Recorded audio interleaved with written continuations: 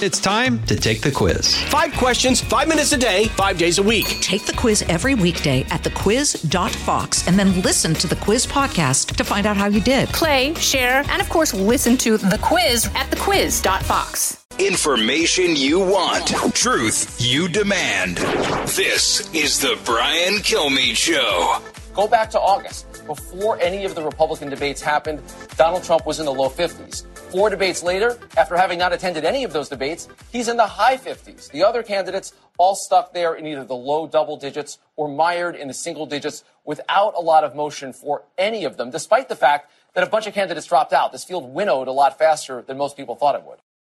So that's Rick Klein of ABC. Thought we'd bring that in to kind of lay the groundwork for Chris Sununu, the 82nd governor of New Hampshire, who has just endorsed Nikki Haley. We're going to get into that, and he knows the band is the circus is coming to your town right after Christmas. Town, and I got a front row seat. You should all come up and see the show. And now, first off, your response to what Rick Klein said: so you can't really criticize Trump for sitting out the debates. It's been a good strategy for him. There's no doubt. He doesn't want to engage in the conversation, and apparently he doesn't have to yet until it becomes one-on-one. And I think the Republican Party can get there. Let's make it a one-on-one race. Let's give people get rid of that psychological mess of choice, right? When it becomes one-on-one, folks really will engage at a much higher level. All right, now I'll tell you the good news.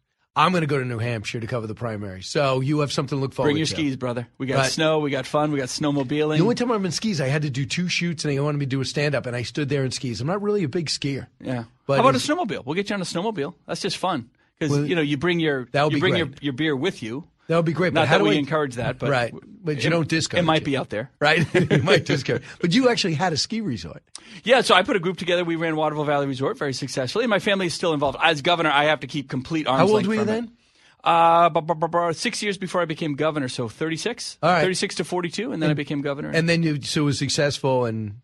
Yeah, well, as long as God gives you snow, you can be very successful. If God says we're going to give you rain on Christmas, that's when the ulcer comes. Have you thought about a snow machine? What do you mean, like a snowmobile? No, a snow machine. Oh, have I groomed the trail? No, yeah. I mean, can't you do that? So what's the big deal? Just make it. No, yeah, but you need to have the temperatures. If it's 36 degrees, you can't make snow. Oh, you can't even make fake snow. No, it's not plastic. We're all natural in New Hampshire. See, I did not know that. You need about 27.5 degrees dry bulb temperature to make snow. And this is why you didn't have me as a partner, because that would have been absolutely no help. Just go make the snow. Come I know on. It's 42. Just turn that damn machine on. I know it's July. Don't make excuses. Get it done. So why are I'm going to talk about you? I cannot believe you're not running for re-election. Now, number one, you're not running for president and not running for re-election. Why both those things? Well, a couple things. I fundamentally believe in term limits. We don't have them in New Hampshire, but I've done 4 terms. I've done 8 years. You got to, leave. Because every 2 years you got to run. It's every 2 years I have to run, which is hard in itself, and be the 24/7 governor. But, the job is to leave big shoes to fill and find someone to fill it. We have a great candidate. Kelly Ayotte is running to replace me, the former senator. Sure. She's going to do a great job.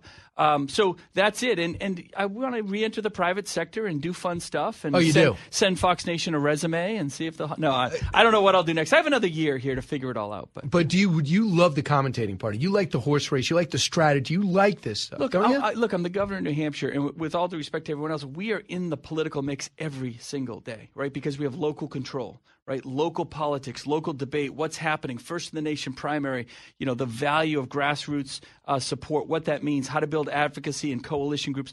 So I love that. And I think there's a smart way to do it. I think there's kind of a nationalistic bad playbook that people follow a little too much of the time. So I'm always happy to add my 2 cents. And I'm a Sununu, which means I'm really arrogant and I'm probably correct. Right, and smart, right? How smart was your dad?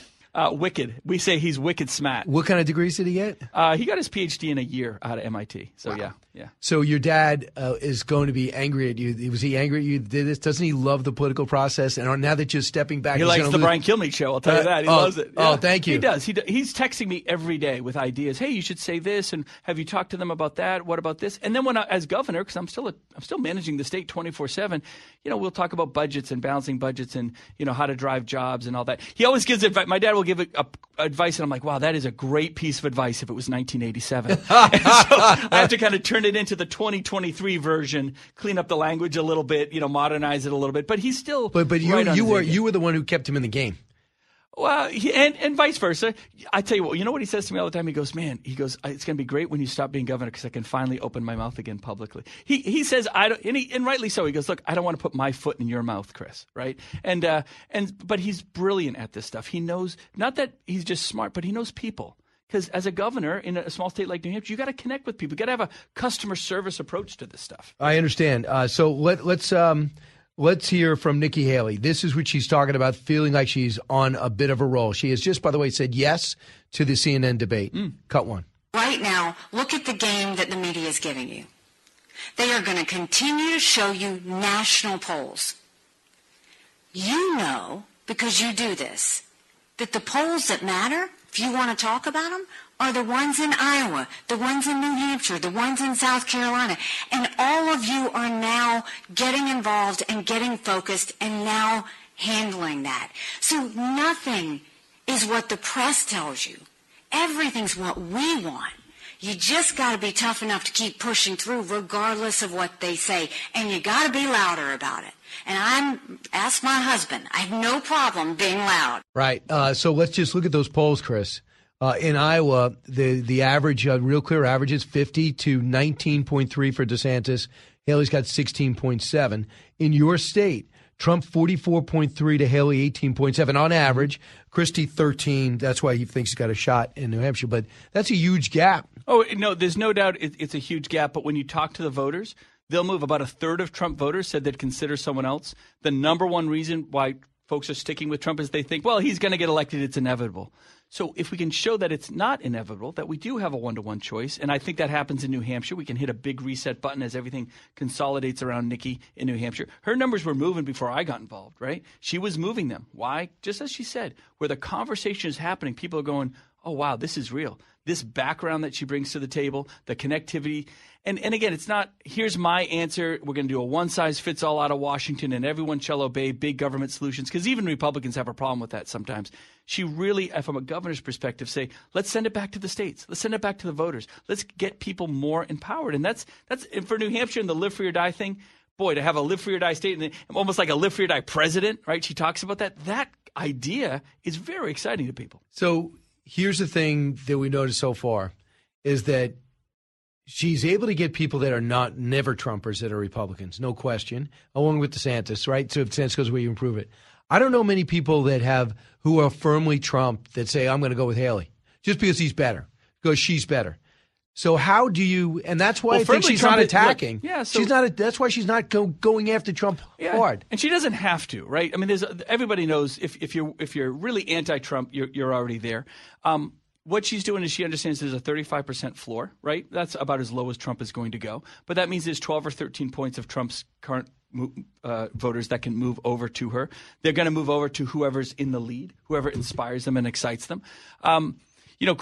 God bless Chris Christie. I mean, he's a great friend, and he's got like that nuclear version against Trump, and that's his style. They kind of like him in the state. They have on average. He does well. Third. I think you're going to see a lot of those voters come. I think you're going to see a lot of the DeSantis voters come. Her numbers are moving. They're going to consolidate. So 18 today. You're not going to see anything move in the next couple of weeks, but I think by early January, you're going to see her up in the potentially in the low 30s. It's a game. Are you going to ask Chris to step out? No, I don't need to do that. No, look, if I were Chris, I'd watch the polls and see what happens, and he'll make his own decisions. He's a smart guy. So independents can vote, undecideds can vote, but now and Republicans obviously can vote in the primary. Got it.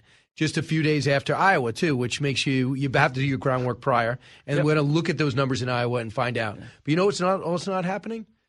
Democrat. The Democrats are not letting you guys do, for the first time ever in modern politics, that you guys are not the first primary, or are you still holding? Of course, we're the first in the nation primary. Oh, yeah. He's not. But Joe Biden says, "Keep me off." Yeah, and no one cares. I mean, no. Joe Biden is just choosing not to participate. But we are the first in the nation primary for Republicans and Democrats, 100%. He tried to make such a stink about it. To put himself on the ballot right now would be embarrassing to him because he lost that fight. Right, so he wanted to go to South Carolina. They're not going to do their vote count because they do it all by mail till like weeks after ours. So no, we are the first in the nation primary because there's really no race on the Democrat side. All the undeclareds are going to participate on the Republican side, which is why you'll have record turnout. Interesting. So what does that mean? Well, that means all those voters are coming.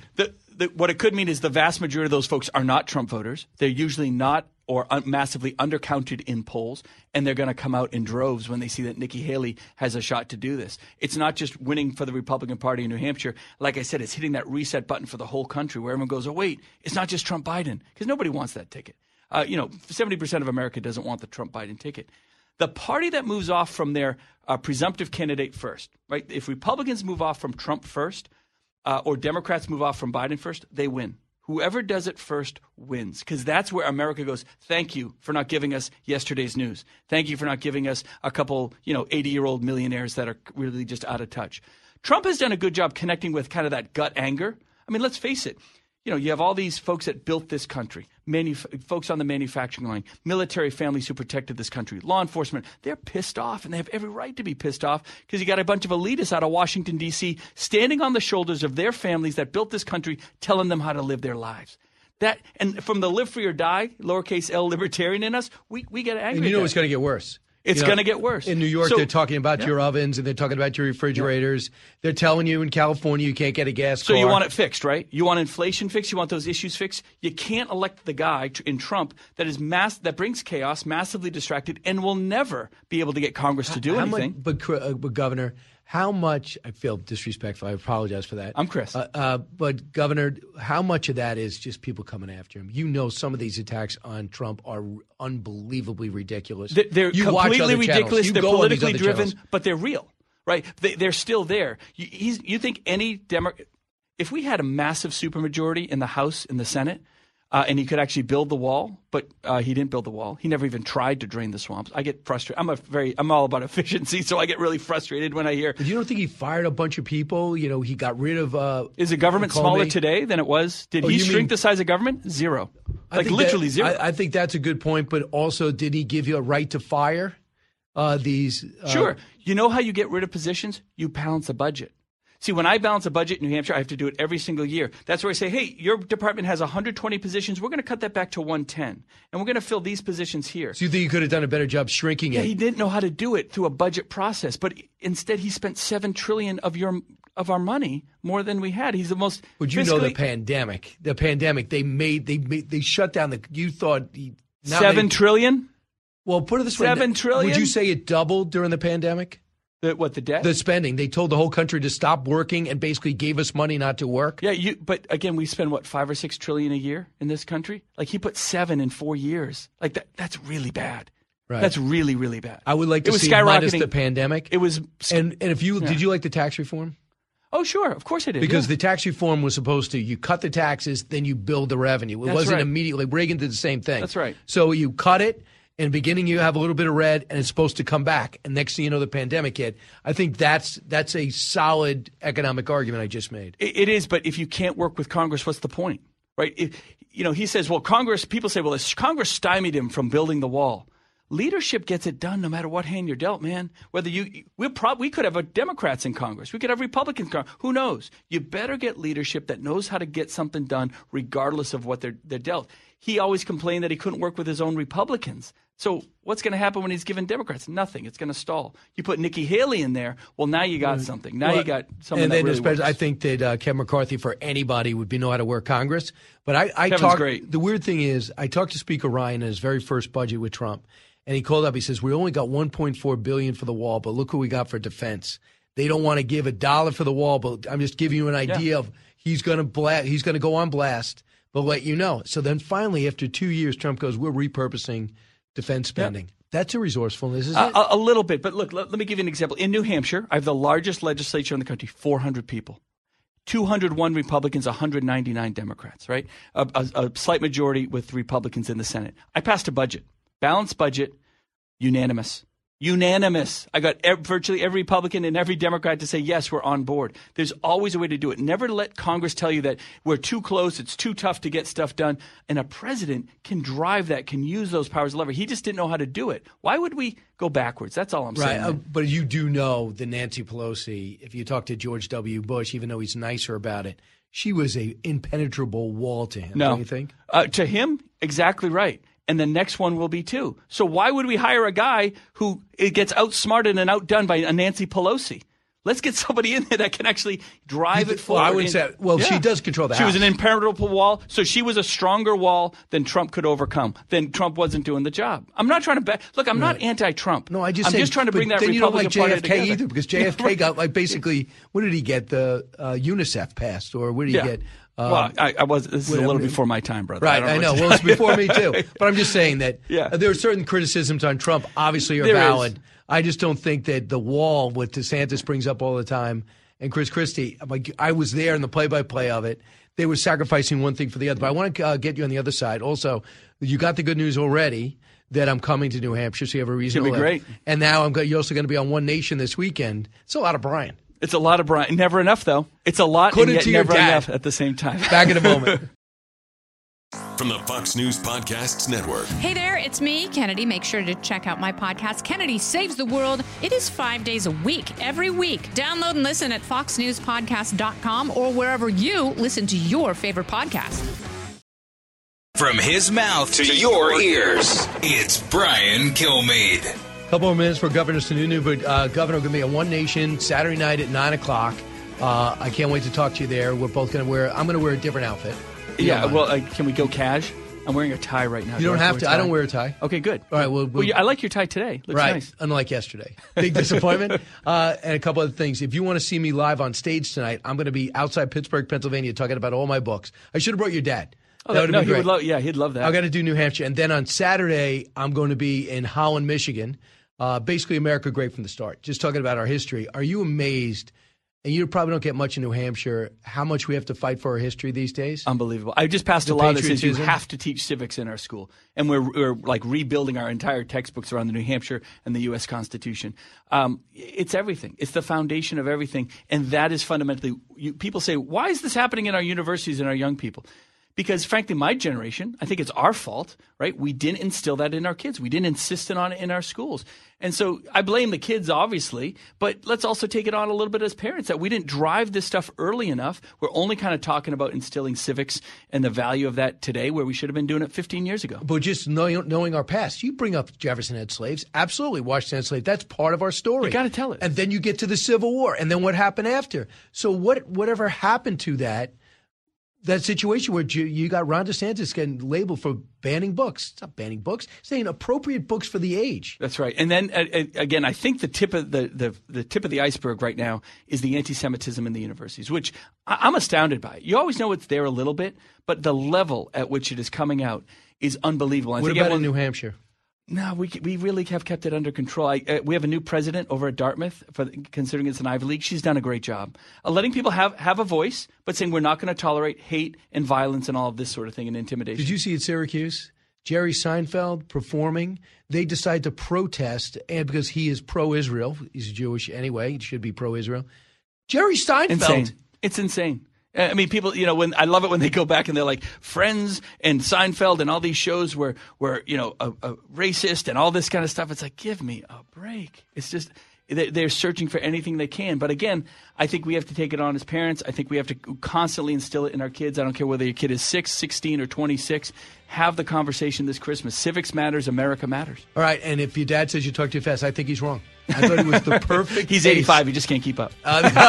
He's smarter than you still. My phone literally just buzzed on that one. So, Governor, I'll see you tonight, Saturday night. It's going to be great, man. All right. Thank you. Brian Kilmeade Show. Keep it here. Kudlow on Fox Business is now on the go for podcast fans. Get key interviews with the biggest business newsmakers of the day. The Kudlow podcast will be available on the go after the show every weekday at foxbusinesspodcasts.com or wherever you download your favorite podcasts. Listen to the show ad-free on Fox News Podcast Plus, on Apple Podcast, Amazon Music with your Prime membership, or subscribe wherever you get your podcasts.